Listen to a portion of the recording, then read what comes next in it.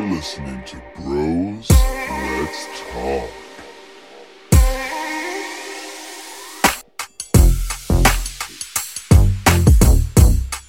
Hey.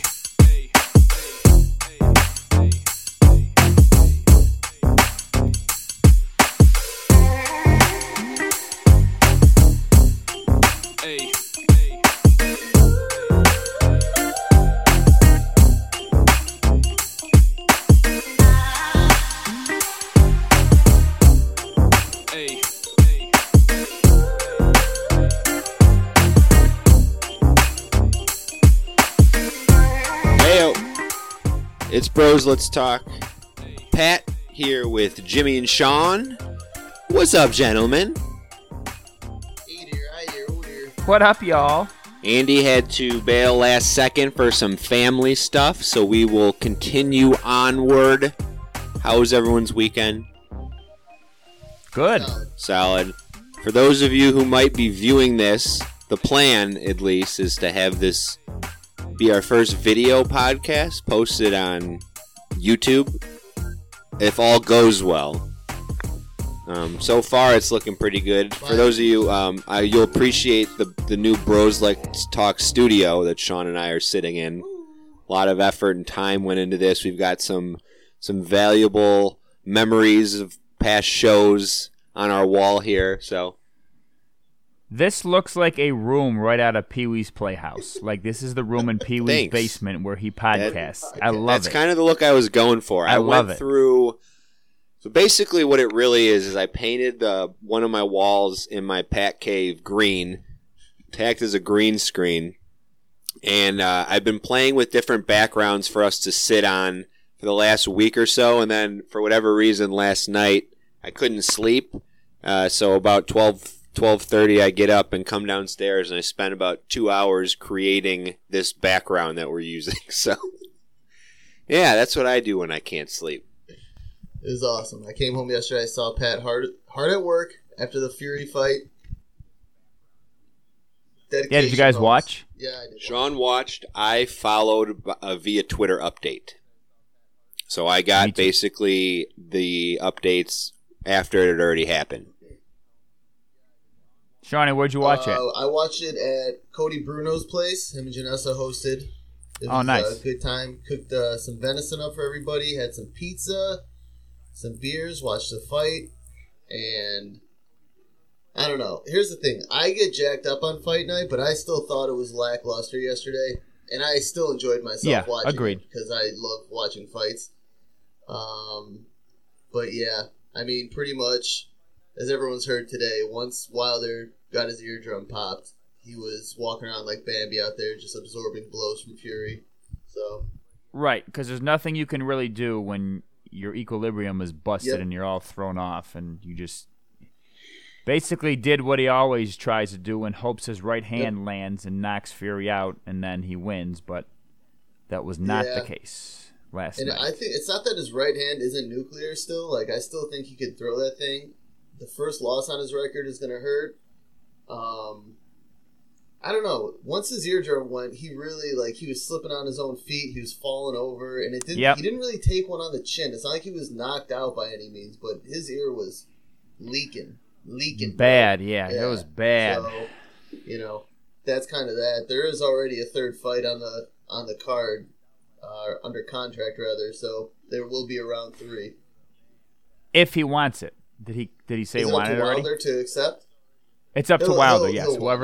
If he backs away. So why would that be the case? Whoever loses gets to trigger the rematch if really? They want it. How come? Why does it work like that? Shouldn't it be that whoever won has the opportunity to be like, I'll fight you again, or no, it's over. I beat your ass. It was just built into the contract that way. Because if the loser gets their ass whipped, like if they get destroyed, and they're like, you know what, I don't want to go round 3, then that's that. Obviously, the winner's going to. I guess you're right. Want to go again. The winner won, but it's probably the loser has an opt-out clause that they. I mean, if either one of them opts out, you assume they're probably going to retire at this point, right? Yeah, I would think so. They're in their 30s, both of them, right? Wilder's 34 and Fury's 31, I'm pretty sure. Oh, Fury's definitely not. I mean, even if he lost, he wasn't going to retire. I don't think, because he's now the face of boxing. Right, but I'm saying if he lost and then backed out of a fight with Wilder, that would be a big career mistake unless he retired. He's definitely going to go for it again, because you saw it at the end of the fight. And any fighter who gets stopped early is going to act like that, but he was getting his head beaten in. Literally. So it was the right call to stop it. I go back to, and I posted this on Old Sport, that you can't put that much time, effort, and money into your entrance and walk in looking like a Mortal Kombat character. $40K on that costume. Absolutely whooped like he did. $40,000. Like, again, I didn't watch the fight, but from everything I saw, everyone had Fury winning every round leading up to the TKO, and they were just talking about how Wilder had no legs. He lost his stamina early after he had his eardrum blown. His equilibrium was off, but it seemed like Fury commanded the fight the whole time and was taking it to him as well. It wasn't just, it wasn't like just picking his spots. He was on the attack the whole time, moving forward. He made. So that's been a knock on Wilder for a while, and I texted you guys last night, is that he's not a quote unquote boxer. He has this devastating right hand that is the great equalizer in most fights, and the ones that he's won by knockout have come from his right hand. But Fury had a good game plan, and he would hit him with a simple 1-2 combo and then lean on him. And when you're supporting 270, 80 pounds the whole night after taking shots to the face and body shots, it starts to wear on you. Plus, then you get your eardrum beat in, and now your equilibrium's thrown off. You can't balance. Your cardio is not what it should be. You're supporting this big dude. You can't land your right. It was a recipe for disaster for him, while perfectly executed by Fury. For Wilder messed up too, because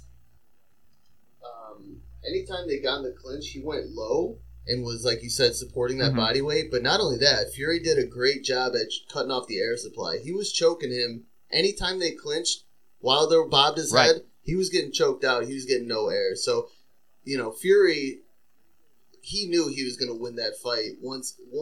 He did. He knew he was going to win that fight for the majority of the fight. Maybe even right off the get-go, based on how Wilder was fighting. He had no problem just leaning on him, taking his shots when he got him, lean on him again, choke out the air supply. I mean, he had the recipe down pat, and he really didn't have an issue.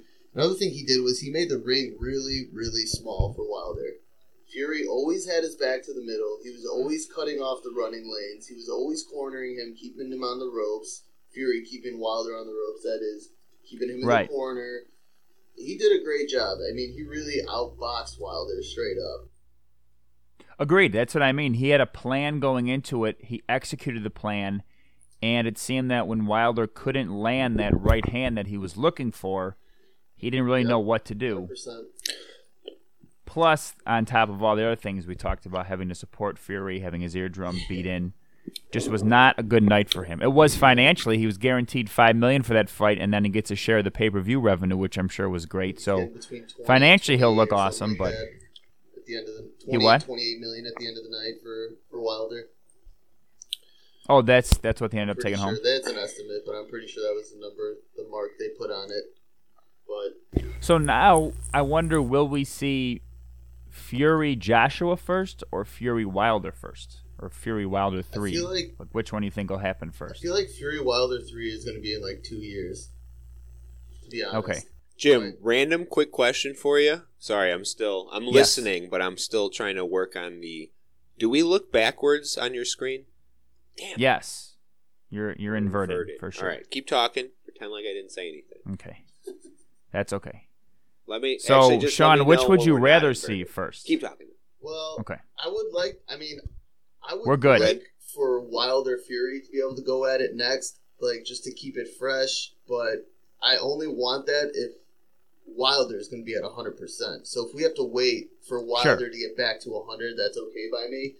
I would watch Fury fight anybody to see what he's got. Yeah, agreed. To be honest, I think he'll destroy Anthony Joshua. Really? Personally. So I haven't seen anything about Anthony Joshua. I'm not going to pretend I have, but after watching Fury yesterday again versus Wilder, looked like a man possessed. That guy is a beast. They both are 6'9", He is 270, just throwing hammers around. Like, I'll watch him fight pretty much anybody. And if he's going to destroy his opponent, then I hope that happens first, so Wilder can get back on his legs, and then let's see 2 100% healthy guys go at it again. We've had some good fights the last couple months. Well, on paper, the McGregor fight wasn't so much good as it was people wanting to see him come back and get a victory, which he did.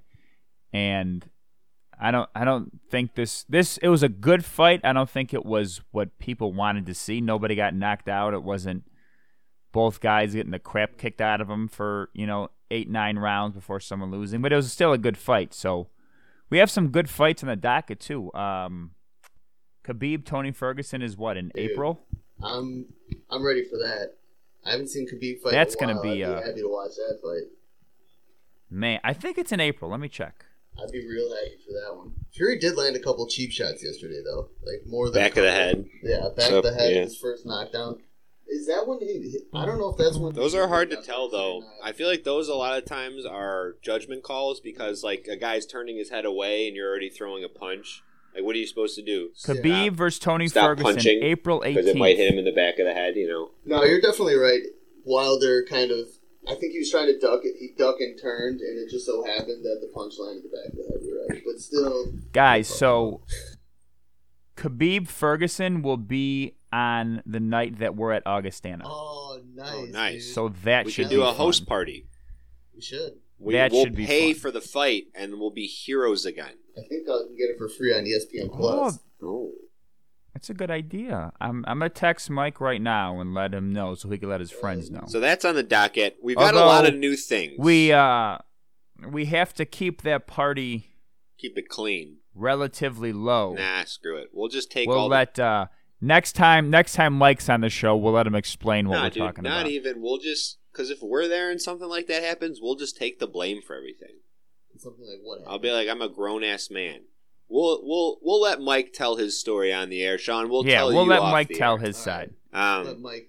We've got a lot of new things in the pipeline, though. So this video stream, now that it's been flipped back and forth twice, is one of the new things. One of the other new things that we talked about and we've been trying to promote this week is we want to provide the opportunity for our listeners to be involved with the conversation. So one thing we're going to start doing is every week we're going to post a little conversation that we've been having in our text thread because we have basically probably like 0.01% of all things we talk about actually make it on an episode of our podcast. Yeah, we talk daily all day long from 5:30 a.m. to about midnight every night. We just have...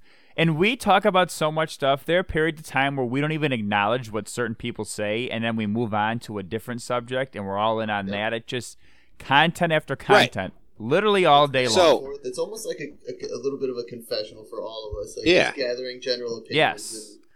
Bless me, Father, for I have sinned. Here's what I'm going to talk about. So one of the ways we figured we could combat that and kind of not lose all this content that we produce on a day-to-day basis is, like I said, once a week, we're going to post a conversation from our text thread, and we opened up a texting voicemail hotline, so you, the listeners, can get in on the conversation. We give the power back to you, the people. All right. Oh, boy.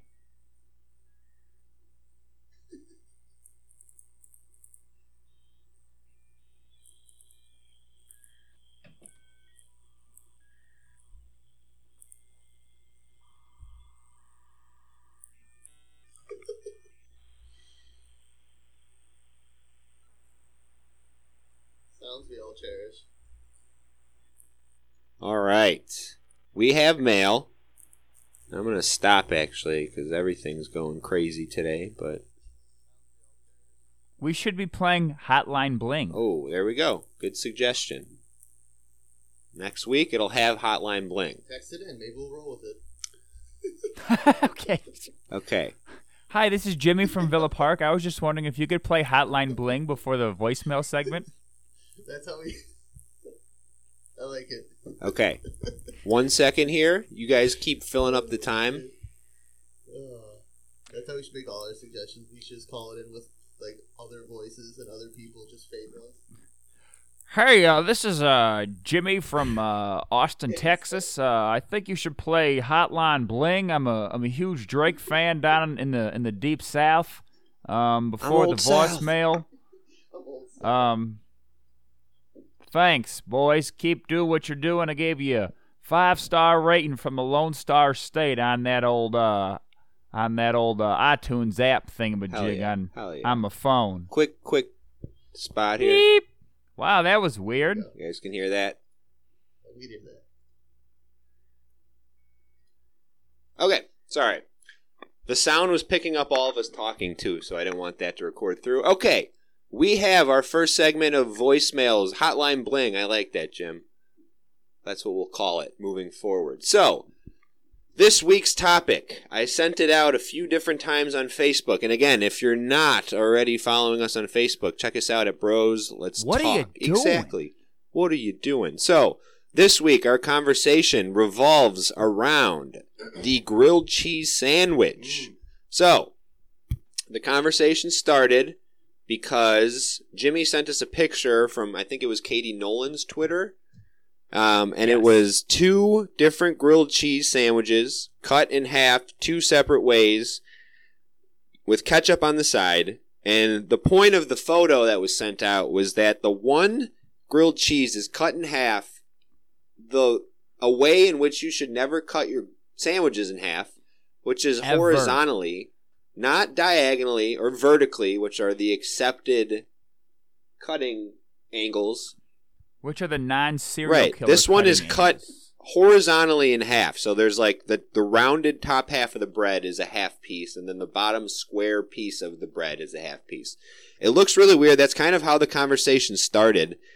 Like, Jimmy sent it, and then I said, what happened to the top half of that grilled cheese? And then right away, oh shit, I just realized what was going on there. And then Andy said, who the fuck did that? So basically, from there, it turned into... 1, the cut of the grilled cheese, and then 2, using ketchup as a dipping condiment, because we all kind of were in agreement that soup, specifically tomato soup, is the most common go-to grilled cheese side. So, and I mentioned that I've used ketchup on a few times, or a few occasions, and then you guys were, kind of surprised by that, but, we went to talk about how it's usually because I don't order grilled cheeses out when I go out anywhere. So it's like something I make at home, and then I just make tomato soup with it. If there's ever an instance, though, Sean says he'll dip it in any soup. Yes. Something that I had never even thought to try. I've only dipped it in tomato soup. So we've gotten some feedback on the text line, on the voicemail, and on some Facebook comments. So we figured we would just go through and check in on some of those. So I wanted to start by reading the first text that we received, and this one actually, shout out to Emma, Andy's cousin. She was the first person to hit up the text line, but unfortunately for her, at the time that I put out the hotline number, we hadn't had a topic yet. So she's just saying, hey, we'll take that's it. Cool. We like that. We appreciate it. So, give me 1 second here. I don't know why it's not loading. I hate goodbyes. We do hate goodbyes. We'd rather see you come than go. Oh. Ah. Whoa, dude. Whoa, dude. Whoa. All right, give me a sec. Everything craps out the instant I try and access it. Anytime. We're experiencing technical difficulties. Always. It's like all we do is experience technical difficulties. All right. Pat, have you shared the news with the world yet about the big change going on in your life? I don't think I changed or shared it on here. So I guess we could go over that briefly. So I enrolled back in classes this past week at the Illinois Media School. And it's not like, standard classes going back to school. It's like an 8-month accelerated program where I will go through and basically become certified in TV and radio broadcast. So one day we can do this and get paid for it. Yup. It's basically what it comes down to. So, Basically, super excited about that. Our leader doing leaderish things. Just trying to keep the course moving forward. But it really is actually a cool opportunity for us. I'm going to have... We will actually get to record at the studio. Right, so I'll have access to audio, video studios, state-of-the-art cameras, microphones, audio-visual equipment. I'm going to be learning how to use all of the Premiere audio and video editing programs through Adobe and whatnot. So definitely excited. I just started this past week. I've had a couple days of classes, so it's going to take some getting used to getting back to school and everything, but it's not like your typical school in the sense that you got to go sit through English, math, science, all those classes that you don't really care about. I'm actually learning stuff that I want to learn, and that will help this podcast. So what it won't teach me, though, is how to deal with technical difficulties. Oh, it'll teach you that. Well, it'll teach me, but this seems specific. Okay, here we go. This seems specific. We'll just edit this out We later. won't, okay? I like to keep it all in there. Okay, so as I mentioned before, our first text message was received from Andy's cousin Emma, who's a big fan of the show. So thank you for your participation. She came out to our charity event. She listens to the show every week. Just a true supporter of Bros Let's Talk. So we're honored that you reached out. And once the computer allows me to, I will read your text message. I will read it. It will be read. I hate this thing right now so much. You have no idea. I tried all this stuff a million times. Okay. We got some text loading up on the screen. From the 630. All right, and again, she didn't have the topic, so I just wanted to give her props by reading her text. Said, "Hi, it's Emma, Andy's cousin. Don't hold that against me. I tried out for my high school radio station 10 years ago, but got cut in the first round. Don't hold that against me either. Anyway, thanks for your consideration. I really hope to finally make my radio/podcast debut. I would leave a voicemail, and this is on Monday. I would leave a voicemail, but I'm at a bar right now celebrating 3 out of 45 presidents. Thanks." Okay. You know what, Emma? I'm giving you an official invite to come on the show and live your high school dream. Perfect. I like it too. The fact that you reached out, you took initiative, you were the first person in our inbox. I like it. We've got some more text messages from valued listener of the show and former guest co-host, Tone Vallone, resident WWF expert. Expert. He says, "I'm a big fan of soaking my chips in soup." And when it comes soaking his chips in the soup. Okay. And when it comes to smells, because we did also talk about how good the smell of fresh laundry is. So that was part of the conversation as well. Tone says he likes fresh cut grass and the smell of laundry exhaust on a brisk evening. Can't say I disagree with him there. This text from the 312. And guys, for the future, please put your name in because it only shows up as phone numbers. I think this is David C. from Elmhurst, though. Jalapeno popper grilled cheeses for the win. Damn, that sounds fire as hell. FT. And then we've got one more, and this is a question from the 630. What kind of cheeses have been tried besides just normal American cheese? Who the hell makes a grilled cheese with American? Well, the classic grilled cheese is singles. American. Straight cheddar for me. Oh, I've done. Yeah, we've definitely tested the cheeses. The all American classic grilled cheese is Kraft singles on just regular toasted bread. I've definitely had provolone cheddar combo, Colby Jack provolone cheddar combo. I've done up to 4 cheeses on one grilled cheese.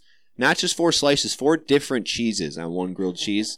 So I made Alex a grilled cheese yesterday, and he seemed to like it. So that was a good. I know Good, because I he's know. very picky. That means you make a Thank superb you. I grilled felt cheese. good by it. So, okay, so we've got our text line here. We've got a couple voicemails as well. So I was happy to hear that.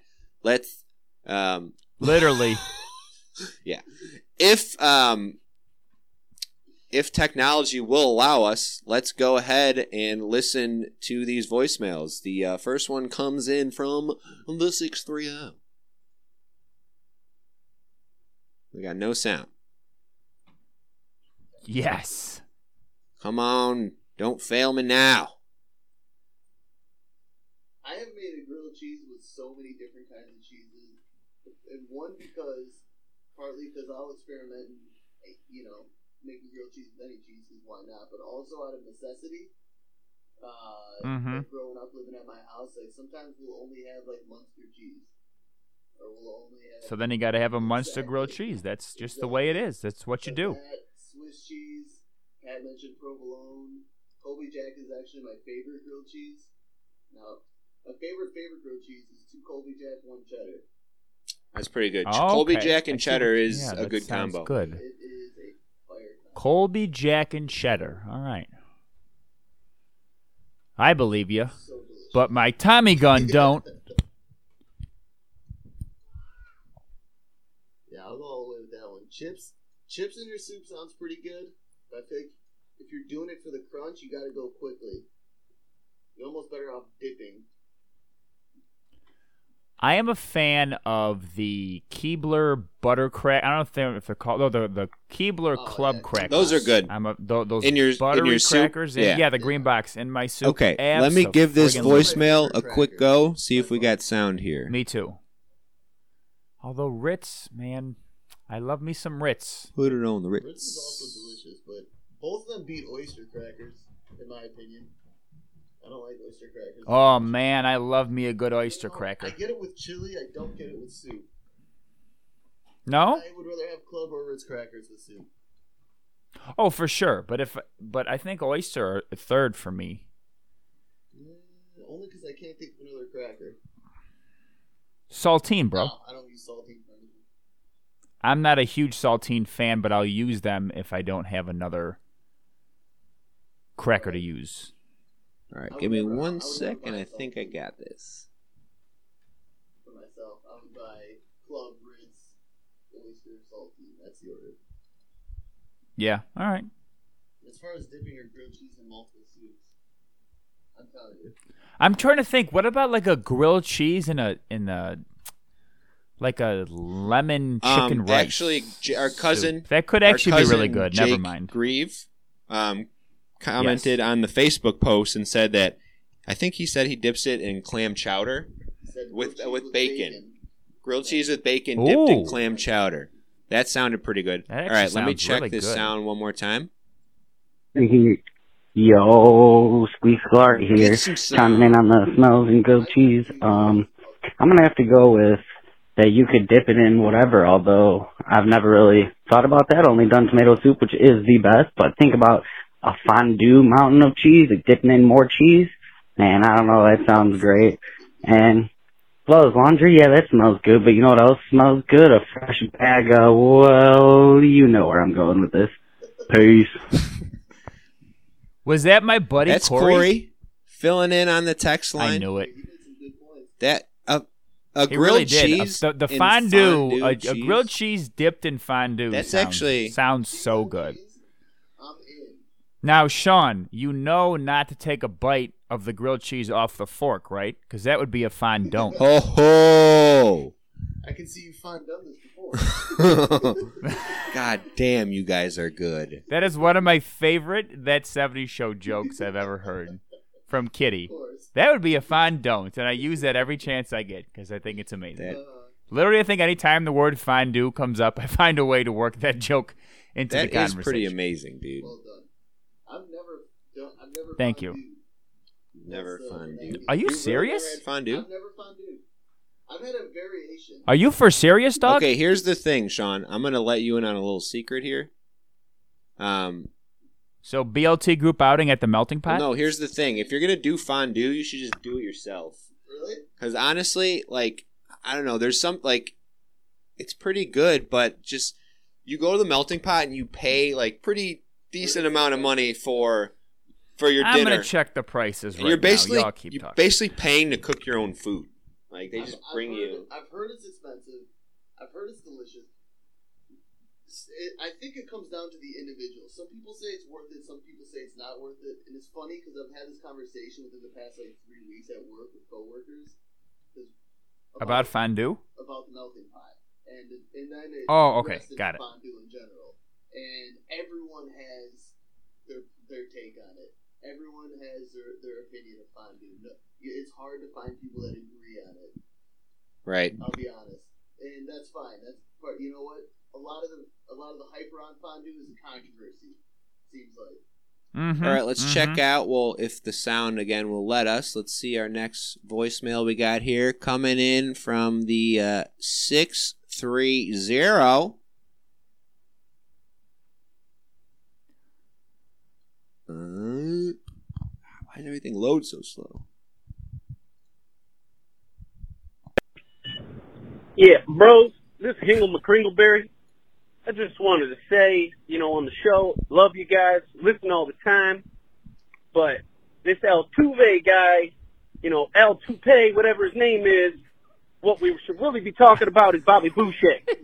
Because Bobby Boucher was an all-time greatest football player to ever play. So, in my eyes, we need to stop talking about them Astros and start talking about the football. Because, what Mama said, well, Mama wasn't right. Coach Klein said, well, Mama don't know, don't hurt. So let Sean know that he's a little bitch. All right, there's a solid caller from the 630. Sounds more like he's down from the bayou. But was that loyal listener and all-star softball fill-in Ryan Schroeder? That was. I believe so. Oh, yes, 2 for 2. We've got another caller checking in from the 630. Hey, bros, big fan, long-time listener, first-time caller. This is Andrew from Indy. Very excited to be included in the conversation with the topic at hand being grilled cheese sandwiches. Grilled cheese sandwiches are one of my all-time favorite sandwiches. It's been a staple in my life since I was a young child. Helped me in growth and development. It's a very versatile sandwich. You can have different types of cheese to appeal to different taste buds, as well as different types of bread to change the equation. When it comes to the main topic at hand, which is tomato soup being the supreme grilled cheese side, I must say that yes, it is, and anything less does not really suffice, in my opinion. Ketchup is only acceptable in desperate situations. This voice thank you for taking so my call. Familiar. Look forward to speaking to you guys in the future. Again, this is Andrew from Indy.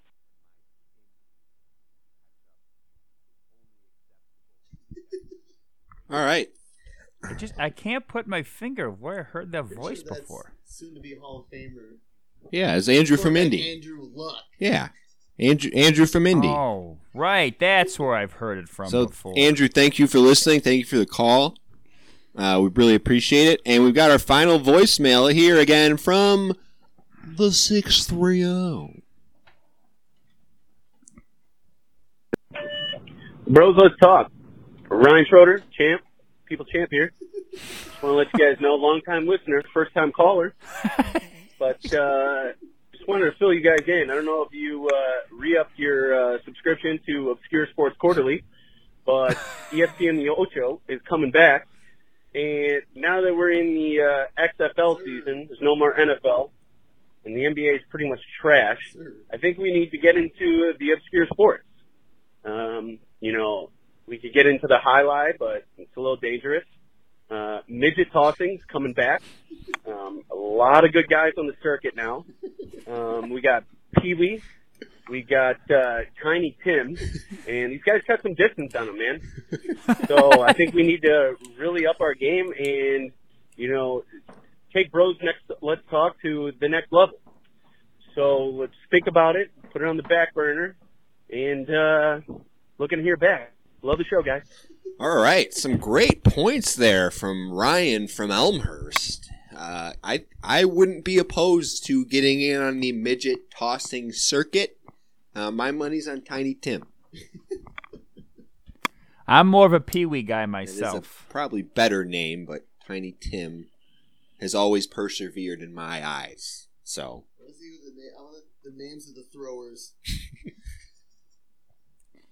There's got to be a name like someone's gonna be named like Thor or Magnus for sure as a thrower. I bet you both of those are individual names. First thrower we have Thor. Second Magnus. Magnus Magnuson. All right, well, solid first week of voicemails and text messages. Keep them coming in, guys. We really appreciate you contributing to the conversation. Before we move on to our next topic, we have a quick ad from our sponsors. Every day, honest men express their sports opinions outwardly. You know, other than the lack of dunks, slower game speed, lower scoring games, and 12 sponsor logos on each jerseys, the WNBA is actually pretty good. And every day, they are vilified for said opinions. Typical man. I bet you couldn't guard her. You're a piece of shit. I don't agree with your opinion, so you should kill yourself. Do you long for a space you can discuss sports open and freely? Yes, yes. Are you ready to get the respect you deserve, even if your opinions suck balls? Yes, yes. Join Old Sport on Facebook today and start living like a gentleman. Indubitably. And now, through March 15th, every 10 friends you add to the group earns you a raffle entry for a $50 square in a March Madness pool with $5,000 in payouts. Just join Old Sport and invite everyone you know. Yes, yes. Alrighty, thank you to our sponsors, Old Sport. If you haven't already, as the commercial said, check us out on Facebook. It's a sports discussion group filled with gentlemen. We talk about sports on a daily basis, and we don't attack each other, just our opinions. That's right. So, and again, we're raffling off a spot in a March Madness pool that has $5,000 in payouts. It's free to you. All you have to do is invite your friends. Every 10 friends that join is one raffle entry to this grand prize. And since we're talking about it right now, let me just pull up my spreadsheet because I'm keeping track at home. We have a couple raffle entrants. Our first raffle entrant earned was by brother of the show, Mike Riley, who has currently added 16 new members since the competition has begun. So congrats on that entry, Mike. I myself have earned 2 entries with 21 people added, and for all of our entries that we add, we will be giving our raffle spots away to the people who have the highest members added without entry. So there is still some incentive to keep inviting people, even if you can't get to that 10. So as it stands right now, if I had 2 raffle spots that were going to be given away, actually first Ryan Schroeder also has earned a raffle entry. So Ryan, thanks so much for the participation this week, bud. 2 voicemails, 10 people added. You're killing it, bro. You're earning your way up to that guest host spot. Keep chugging. But if the raffle ended today, we would have Jimmy Clancy earning a raffle entry with 8 people added so far, and then we would have a tie between Johnny DeSalvo and that's Sean. So just go to Johnny. So keep adding, guys. We'll keep. Jimmy Clancy and I used to dominate in intramural basketball back in high school. Well, there you go. Now you guys need to dominate in adding members to Old Sport. Okay. Yes, we do. Tractor and Babdick were on the team also. They probably did not do much. I'll never forget, we were playing one day, and I stuffed Constable at the rim, and it was so awesome. And then he proceeded to hit 8 threes Johnny right Blaze after that. He just stuffed Johnny Blaze. He was not happy, and he let me know it. Filling up the bucket. All right, so He didn't try and drive again, though, did he? No, he did not. He certainly did not. let's touch base. We have He just threw the ball to Rufus down low, who I think teabagged me on one play. Rufus. What a name. But it's fine. What It a name. happens. We only had him for 1 year. All right, let's transition. XFL Week 3 is underway. We had our 2 games yesterday. Game 3 is just starting right now. Game 4 with your DC Defenders will be on this afternoon, playing the LA Wildcats. Let's go Wildcats. We had, wow, dude, thanks, bro. All right, bro. I'm the game behind you. That's true. Yesterday we had the Tampa Bay Vipers dropping to 0-3. Jimmy's Tampa Bay Vipers dropping to 0-3. Yes, and I'm still a fan. They're testing my loyalty early, but Thoughts I'm on the gonna ride it reports out that Mark because- Trestman because has Mark lost the locker Trestman room knows how to already. grow the He man. knows how to grow the ball. He knows how to grow the man. He knows I how to love grow ball. the ball. Most of the guys that are fathers are on his team are good fathers. They're good people. He's going to figure this out. They make excellent pastures or... Jimmy, say that one more time and I'll almost believe you. Can you please do me a favor, Pat, for next week and find the audio clip where he's like, I heard I wish that. I hadn't heard all of that, but that of which I did hear, I haven't heard that. Yeah, I'll try and find it. That one's the really most good. ridiculous audio clip Just ever talking that in you've ever circles like heard. you've never heard in your life. He's got some It's good- great. Oh, it's phenomenal. He sure does. So in that Yep. game, though, we also had the Houston Roughnecks move to 3-0, looking like possibly the cream of the crop other than the Defenders. And then we had in Game 2 yesterday, we had the Sean's Dallas Renegades take down the Seattle Dragons 24-12. Outscoring their points per game and underscoring on their average points given up per game. They're trending. The trending upward. Trending. As far as gameplay, I think that it's starting to clean up a little bit. It's still not great. PJ Walker has established himself as the early favorite for the XFL MVP and kind of just most exciting player. He's slinging. He's the Patrick Mahomes of the XFL, I guess. He's making these crazy angle passes and stuff, and he's looked good. So if of the early impressions, I would say he probably has the best shot of earning a roster spot somewhere. The story came out this week that he basically earned his XFL chance because he was a practice squad player on the Colts, and Andrew from Indy recommended to his dad that he should join the league, and he added him to Houston, and he is now arguably the face of the league. I know the viewership dropped from week 1 to week 2, but it was still like 2.5 million viewers or something. I still think for what the XFL should be, it's trending upward. Like it's entertaining, but it's developmental all in the same. Like people know that they're not watching the NFL, but it fills that void during this time where there's not really a whole lot going on. In terms of viewership, I think they're going to see a hard uptick once maybe when it comes closer to playoffs, if there's good games leading into it. But I think they're going to see a nice uptick I agree. in the playoffs. I think people are going to want to tune in for that. Because that's when you're actually going to weed out some of the teams who are very lackluster and aren't getting things done. Right. Typical playoffs, right? It's going to be elevated competition. It's going to be closer to good football rather than XFL football, if you will. And I think the playoffs is where they're going to thrive, and that's what's going to keep them around for next year. I think their biggest struggle is going to be that the games stay competitive through the playoffs. Like you don't want it getting to the point where you're 6 weeks in or whatever, and we've got like the clear top 4 teams, the clear bottom 4 teams, and it's like, these teams are making the playoffs, these teams aren't. Why are we even playing these last couple weeks or whatever? So I feel like that's kind of happening. Right. Right. It's already starting. The separation's already beginning. Although it is kind of crazy when you look at poor Jimmy's Vipers.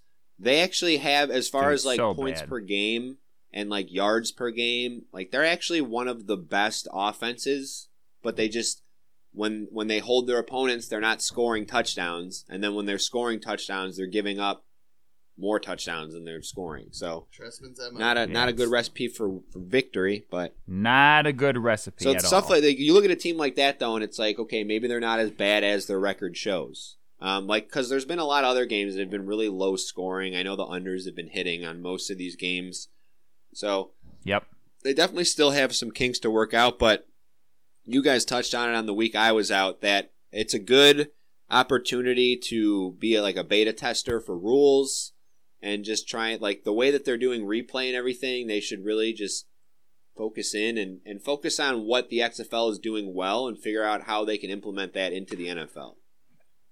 Correct. If you stop watching expecting it to be the XF or the NFL, I think it'll be more enjoyable, which was difficult for me at first because... Well, it's like you said, a lot of the games the aren't even as good as wasn't... college games that you could watch. Correct. They really aren't. But if you watch it knowing it's supposed to be developmental and they're testing new things out and it's still the start... I mean, they have all new rules to learn, so it is improving. I don't think it's quite as high scoring as they wish it would be, but again, McMahon said he doesn't want to have gimmicky football. He wants to have real football that people can invest in and enjoy it for the game. So it's going to take some time, but I think that it's already lasted longer than the AAF. So. True. Yeah, it's into week 3. Great point. So that's very true. That's a good sign. I think just the fact that it has such a high profile investor like Vince McMahon behind it, and the reports have come out that he's going to lose $375 million in the first 3 years of the XFL or something like that. But wow, that's not why he's doing it. It's exactly. An investment. You're not doing it for the long term. And to him, like it's a big chunk of change to anyone, but he's got tons of money. So, I think that's the biggest thing is the fact that they don't have to worry about their investor or not being able to sign those paychecks, which is what happened with the AAF. That's how they shut down. Because there is definitely a market for this. People want to watch football year round. So yes, and there's enough. I think that the biggest challenge for them is after this year. It's just you assume there's going to be a handful of people that make the move from the XFL back into the NFL, whether it be like a practice squad or a backup role. The struggle for them is going to be to figure out how to continuously replace these players that more often than not are going to be the better players in their league because they're going to be the ones getting the opportunity at the next level. So how are they going to figure out how to replace those players? You know what I mean? Like a guy like PJ Walker, you don't look at him and expect him to be as good as he was, but it was kind of a diamond in the rough situation. And all of a sudden, if he gets called up or whatever, gets an NFL contract, like Houston would probably suck. Yeah. And all of a sudden, you just have a shitty team. So there's a lot of kinks to work out, but I hope it lasts like multiple seasons. I hope it's not just a one and done flash in the pan like it was last time. I hope it grows. Yeah. And we have the XFL for years to come, straight up. Yeah, that would be pretty sweet. I wouldn't mind that at all. Yeah, I'm curious to see what they'll do as far as now that I brought that up. As far as like will they have an XFL draft combine for all these like D3, D2 players that really don't have a shot at the NFL? Maybe you know what I mean. Like, is Mike Riley going to be at the XFL combine in 2 years? That's the plan. That'd be cool. Well, for him, I don't know if that's his plan, but. Mike, you're going to the XFL. That just happened. So, I think, like, I know we kind of joked about it at first, like we were going to be huge fans and be like on the cutting edge, but like I'm definitely giving my best effort to stick with it and actually be a fan of the XFL. Like I've for sure had the TV on and watched at least a half of almost every game that's been played through the 3 weeks. So, and there's times where it's just on, and I'm looking at my phone, and I'll look up. I'll look up when they've got a, when it sounds like a nice play was made or something like that. But it's just always feels better having football on the screen. I will say this real quick. Agreed. Vince McMahon's net worth is, compared to $350 million or whatever he invested, only $2.2 billion. So that is a pretty big chunk of change. Yeah, but you figure in the time between now and then, he'll probably make up that loss with profits from the WWF. Yeah, and I'm sure that he invested that money knowing full well that when and if they start turning profit, he is going to Well, be... it's probably a situation, too, where it's like he's probably like a majority investor, but it's not just all his money invested. He probably has like a group of people that joined together, pooled their money together, and that group is going to lose X amount of dollars the first couple of years. But I think, to your point, if they can figure out a way to bring in fresh, unknown talent and market them, like they could, couple years, I could see them starting to turn a little bit of a profit, maybe. I almost think it's unfortunate that the XFL's best player is a quarterback because of how difficult the position is in the NFL compared to... That's a really good point. I almost wish their best player was like a defensive end or a half. Yeah, someone who could actually make a roster and play. Exactly. Right, because no matter how good their quarterback is, he's going to be a backup at best in the NFL. He's not taking any starters. That's a really good point. I almost wish it was someone who could do it on their own. Like a wide receiver will only shine if they have a good quarterback, but a running back is like, kind of taking over the league. Or really, I think if they had a pass rusher who was solid, right, who could that would be the gap, yeah. that would be like, some guy who ends with like 20 that sacks would be awesome this year. for them. You know what I mean? Just gets after it.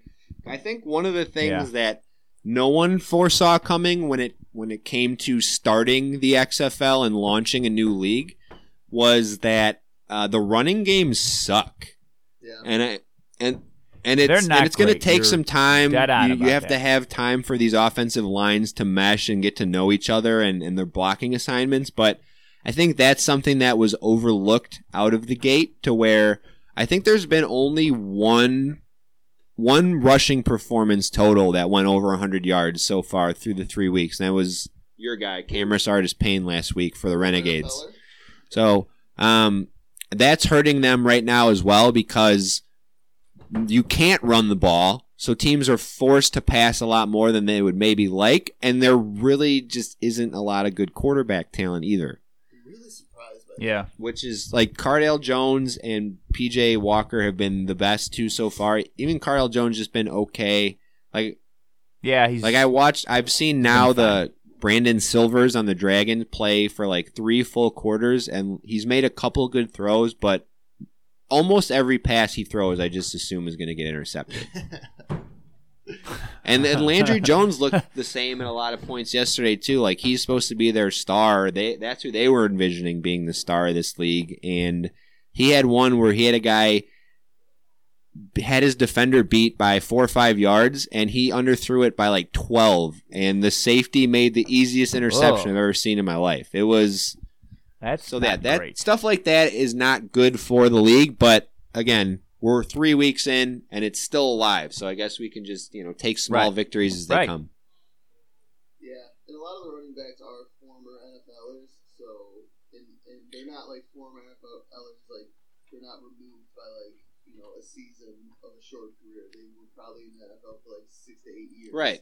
They were out of the NFL for 1 or 2 years, and now they're 30. Yep. And we know what happens running backs at 30, and that really is the majority of the big name running backs in the XFL. They're closer to 30 than anyone else, and they're kind of past their prime, to say the least. So maybe, like you said, if they can start getting some younger names, recruiting some D3ers or undrafted. If the XFL becomes more appealing than being a practice squad running back in the NFL, that's the goal. Or playing in the Canadian Football League. Yeah, I think you're right, Sean. That's going to be like the big turning point for the XFL is when they produce that first, like you said, individual position star, like not quarterback, like an end or a defensive tackle or a linebacker, some guy who's just in there mauling, and then actually makes a squad and like becomes a player on an NFL team. Right. Even just a rotation, like 40, maybe not the level of skill or numbers that Niners put up, but rotation D-line, he's getting run once every like 3-4 plays. Like that to start it out. Because you're so right too. Like with PJ Walker, the highest he ever elevated in the NFL was practice squad. Just because he has a good season in the XFL, I don't see that making him all of a sudden a number 2 or obviously a number 1 starter in the NFL. So it's a tough position to breach. It is. All right, let's touch base on the Astros cheating scandal a little bit, and then we will wrap this one up with a boat. Bunch of cheating bastards. So a lot of information has come out since we talked about this last, and if you haven't seen it already, just kind of do some research. But the Astros are a bunch of cheating bastards. They had an elaborate sign-stealing, I don't even know, scheme, that they had in place from the top down. Ownership was in on it. Management was in on it. Coaches, players, everyone was in on it within the organization. The punishment came out last week from Rob Manfred. It was weak. They clearly just don't even want to have to deal with this at all. And no, they do not. He tried sweeping under the rug. So not, and then he had the comments. He called the World Series trophy a piece of metal. Which he tried to renege on and made him sound even more foolish. Idiot. Really, like, this guy is dumb as a box. It's a really of rocks. weird situation for a sport that already struggles with bringing in younger and new viewership, trying to make their game relatable. Now we've got this whole thing blown up. We had a lot of prominent players speak out in the last week or so, talking about how they think it's bullshit and that the punishment should be a lot harsher, which we all agree with. So we wanted to just throw out some ideas that won't ever happen, but should happen in regards to punishment for the Houston Astros. So I suggested one last week that they should just all have to line up down the right field foul line or whatever, and you just get like the top 20 throwers in velocity, and they just get to like firing squad chuck baseballs at them for like a minute, 2 minutes. You can cover your face and dick. That's it. You gotta take it anywhere else. Yep. I think that would be fair. You gotta put a helmet on with a batting cage, like when you go to the batting cage, you have the helmet with a full cage. Basically, it'd be like a batting helmet with a hockey mask on it. And you're looking at it, you're seeing it coming, both hands are covering your nuts, you can still wear a cup, but you're going to be getting lit up. Minute, 2 minutes, one throw per guy. Sean, I think your idea is a legit good idea where everyone, when you go back and see the videos, that you can hear a trash can banging when they're up to bat. You have a postseason ban. So the Astros could go out and win 112 games this year, but Bregman and Altuve and Springer, they can't play. So now you got to call up your AAA guys or however you want to try and do it. That should be your punishment. So the thing is, they can make the postseason. They can make a run at it. But guess what? All of your whole lineup, including management, they're out. Correct. For a full year. Salary is taken from them. Totally all of it from the record. And then the whole AAA is promoted. The whole triple that would be so awesome. Is promoted to now that would be insane. And right, and like figure it out. Figure it out. You screwed everybody. Figure it out. This is on you now. Like, well, if the money is vacated from the players, and they can just go out and sign a bunch of free agents. No, the money still hits the cap. So you're still under the cap of which you were originally under. The money is still all. Yeah, that's not a thing. That if you get suspended for PED use, they don't get that money to go sign new people. So I think it should be full death penalty on top of that. I think the $5 million fine is straight up laughable, considering how much money they made. Exactly. Exactly. So they need to be fined heavier. Especially also, did you see was it Man U or that soccer organization? Oh, yeah. Yes, $30 million. Yeah. So $5 million. Yeah, euros, sorry. And they got booted from the Champions League for a couple seasons, I think. Correct. So they have to find a whole new league to play in. So the Astros can't do that. Well, that's a little different because they have a main league, but the Champions League is like the top from every other European league plays in the Champions League. So they can still play in their standard league or whatever. They're in the Premier League, I think, but they can't qualify for the champion, which is for most people like that's a big deal when you can beat the other leagues in Europe because it's so huge there.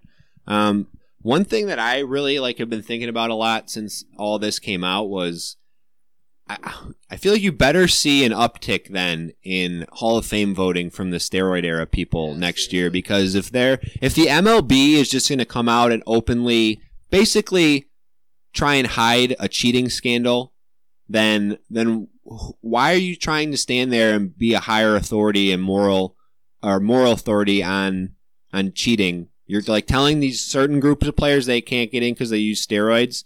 Yet we had a team that won a World Series championship and benefited through cheating, and you're basically just slapping them on the wrist like it's not a big deal. Look like at Altuve's home road splits at postseason are hilarious. It's like 420 at home versus 160 on the road. He had 8 home runs at home versus 1 on the road.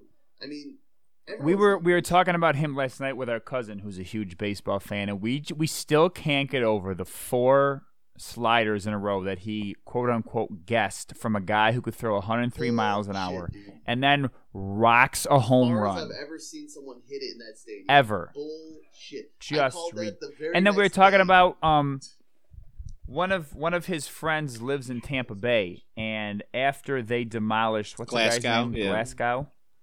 In Tampa, one of his friends texted him without knowing and said, "Dude, the Astros are cheating. They know what's coming. This guy is getting just rocked. His stuff is filthy. This shouldn't be happening." And you go back and you watch. Yeah, he was right. He was right. Just such cheating bastards. And so arrogant about it then and still arrogant about it now. Major league pitchers have said that they would rather face a guy on steroids than face a guy who knows what's coming. Oh, yeah. For sure. Because here's the thing with steroids. It's like you still had to hit the home runs. Yeah. Like just because you take steroids doesn't mean all of a sudden you just bombing homers. You still have to have a good swing. You still have to be able to hit a fastball. I just said correctly. Correct. It's so much worse that the season in question ended in a championship for this team. Yeah. You know, like we talk about Pete Rose, lifetime ban, bet on baseball. I understand the reasoning behind that, but his team didn't win a World Series because of that. He wasn't. If anything, it was going the opposite. He was like throwing games on purpose, which is obviously terrible for the integrity of baseball. But here we have an instance of proved cheating, an elaborate scheme, top-down management, coaches, players, everyone involved, resulting in a championship and almost a second championship last year. Yep. And then they're just kind of like, oh, whatever. That's what's such bullshit, dude. This should be one of the most severe penalties in sports because I don't think you can compare this situation to any other cheating scandal. Baseball is the ultimate team sport made up of individuals, right? So in football, if you know what play's coming but your left tackle slips or gets abused, that end coming in could still blow up a play. In this, you have a pitcher versus a batter. It doesn't matter how great your defense is. If the batter knows what's coming every single time, he can adjust to literally put the ball where he wants to. That's how good these hitters are. And to do this for years and years. And the other frustrating thing is this team was so good they didn't need this. Right. They had these great players and great athletes. Part of the reason that makes this so disappointing, too, is because they were an easy team to root for. And there was kind of this assumption that, and kind of like reputation that the Astros were a team that had done it right. They built it from the ground up. They rebuilt. They drafted. They re-signed their guys. And then to hear that they were cheating the whole time, it just puts a damper on everything. And for those of you, and I'm telling you right now, if you're telling me the 2020 Cubs could win a World Series by cheating, lose 2 or 4 draft picks, and fine $5 million and fire their manager, I will take that every year. Definitely. Literally, I'll take that every year. Asterisk be damned. I'll take that every single year. And for those of you who are year. listening, if you're not really like a huge baseball fan and you don't really understand the implication of how much of an advantage this gives you, baseball, the average pitch speed is like 94 miles an hour. You have, I think, 0.27 seconds to react and decide if you want to swing at a fastball when it's thrown at you.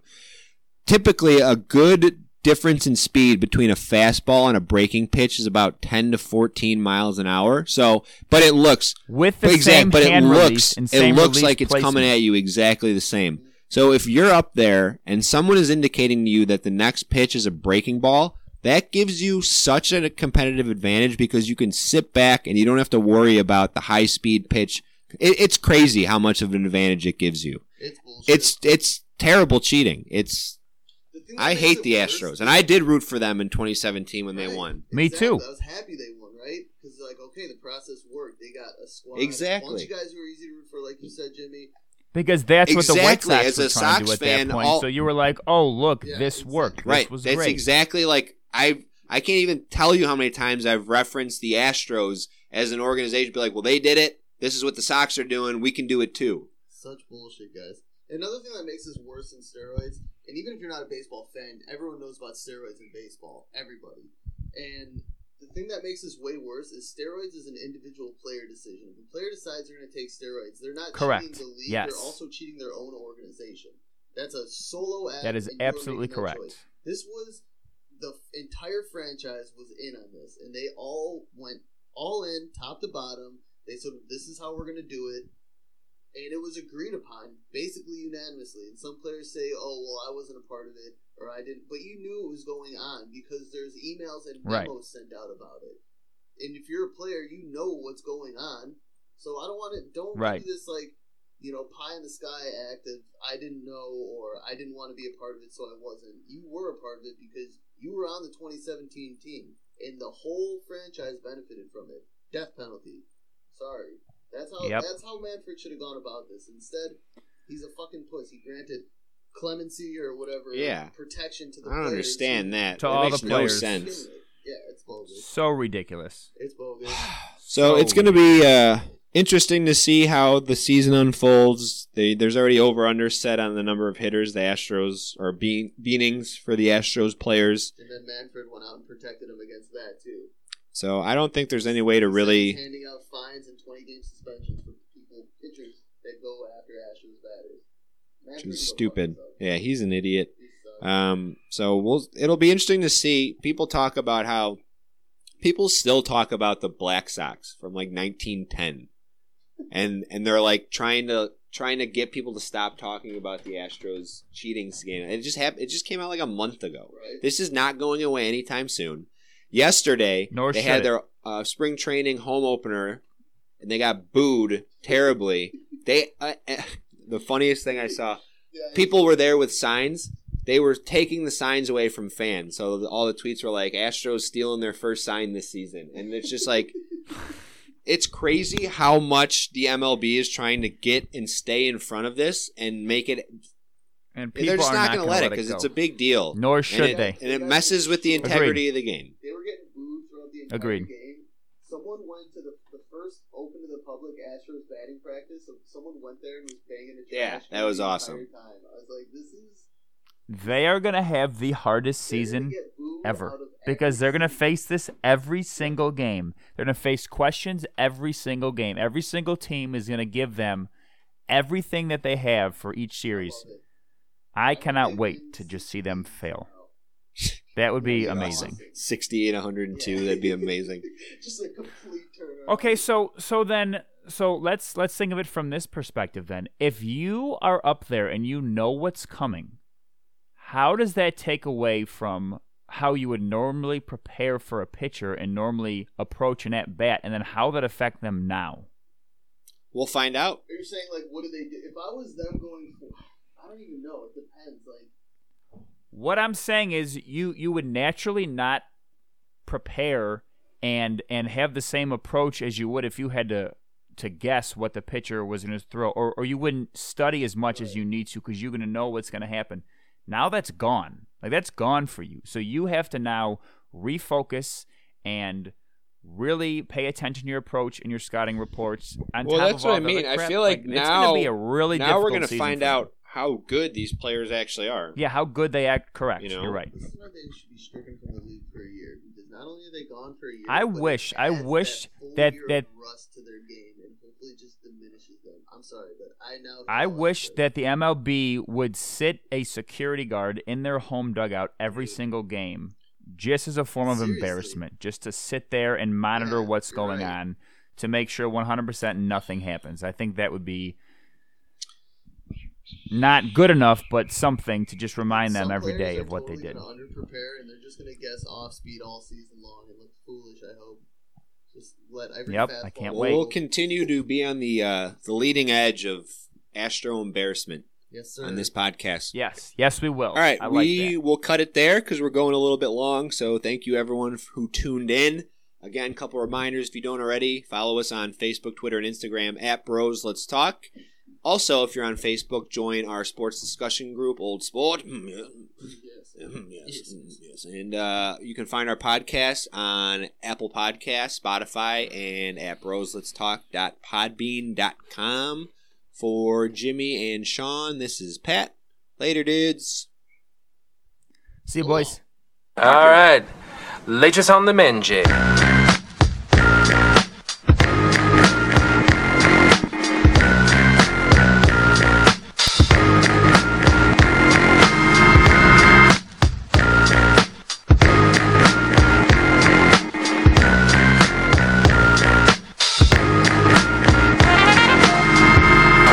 I hate goodbyes.